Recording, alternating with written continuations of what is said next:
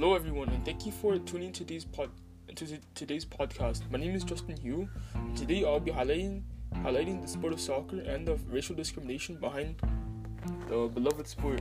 Before talking about the passionate sport of football and the racial discrimination about it, you possibly think that the sport of soccer is just a game that is played for fun. However, it is not a game that is played for fun. It's a game that is taken seriously by many football fans and players around the world as they're ready to die for their favorite club and national team.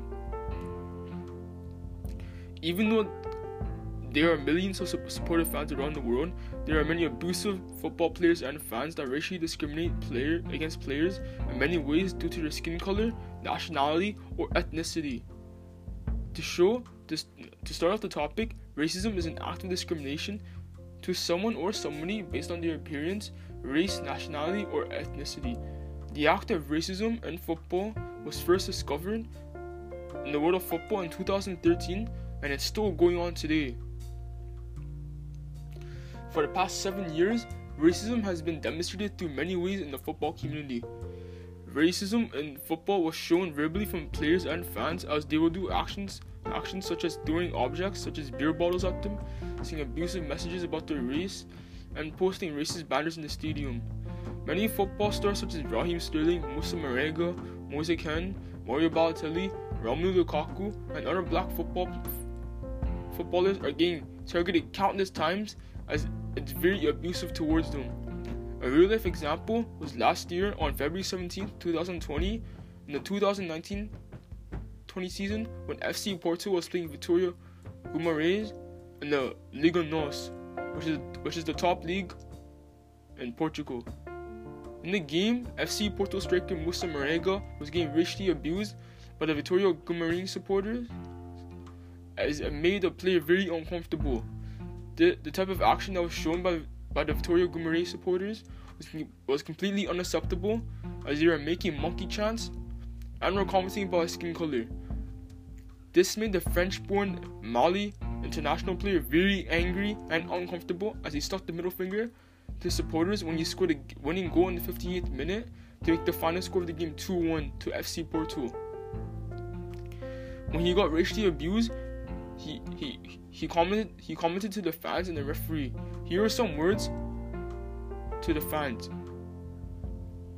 I would like to only say to those racist idiots in the stands, go fuck yourselves.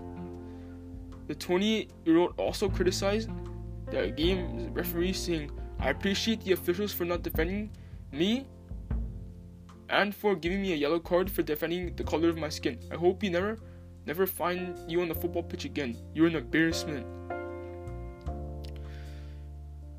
This makes it evident that racism is deeply embedded in football fans when they use abusive messages towards the players. The discrimination that the football players are getting is completely unacceptable, as black people are getting targeted the most compared to other races such as whites, Hispanics, and light-skins in the football community.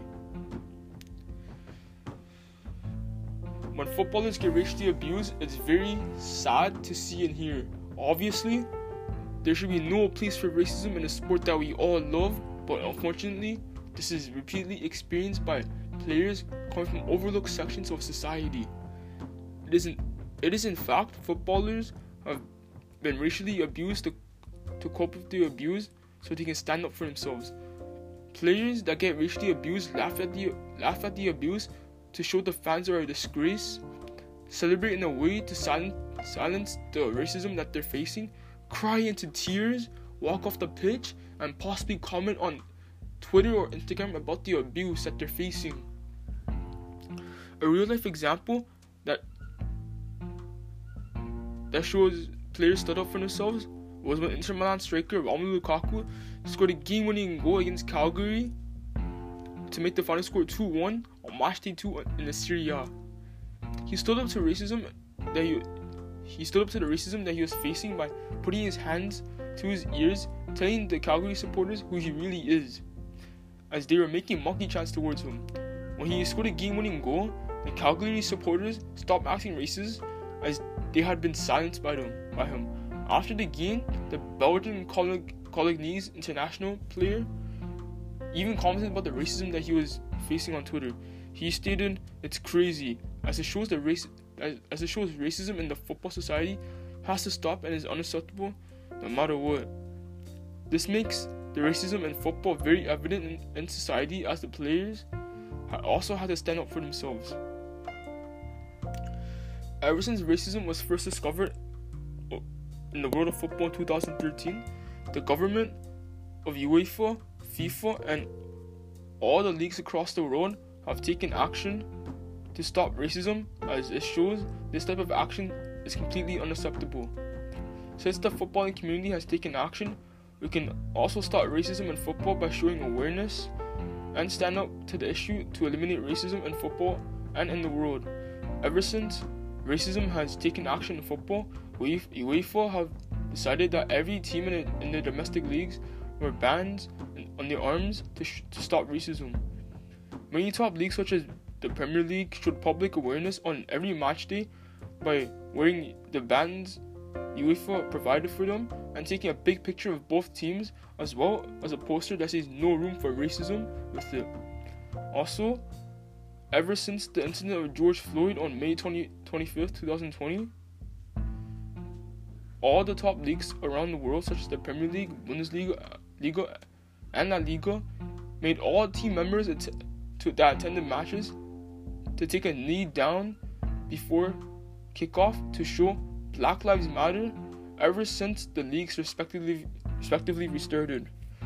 Us, fans, can also stop racism by telling others not to act racist in games, show awareness, and stand up to the issue, as these are the best possible ways as of right now to end racism in football. In conclusion, the racism that is involved in football must stop no matter what. Racism in the world is absolutely abusive, disgusting, and inappropriate for many kinds of reasons. We should not only stand up because everybody's standing up, we should stand up because this type of action is completely unacceptable in society, especially around the world and in the football community. Racism should not be tolerated and shown in any circumstances, as it puts people down in many ways. In order to continue watching the sport that we all love peacefully, we must end the act of racism, as it is ruining the game that we all love.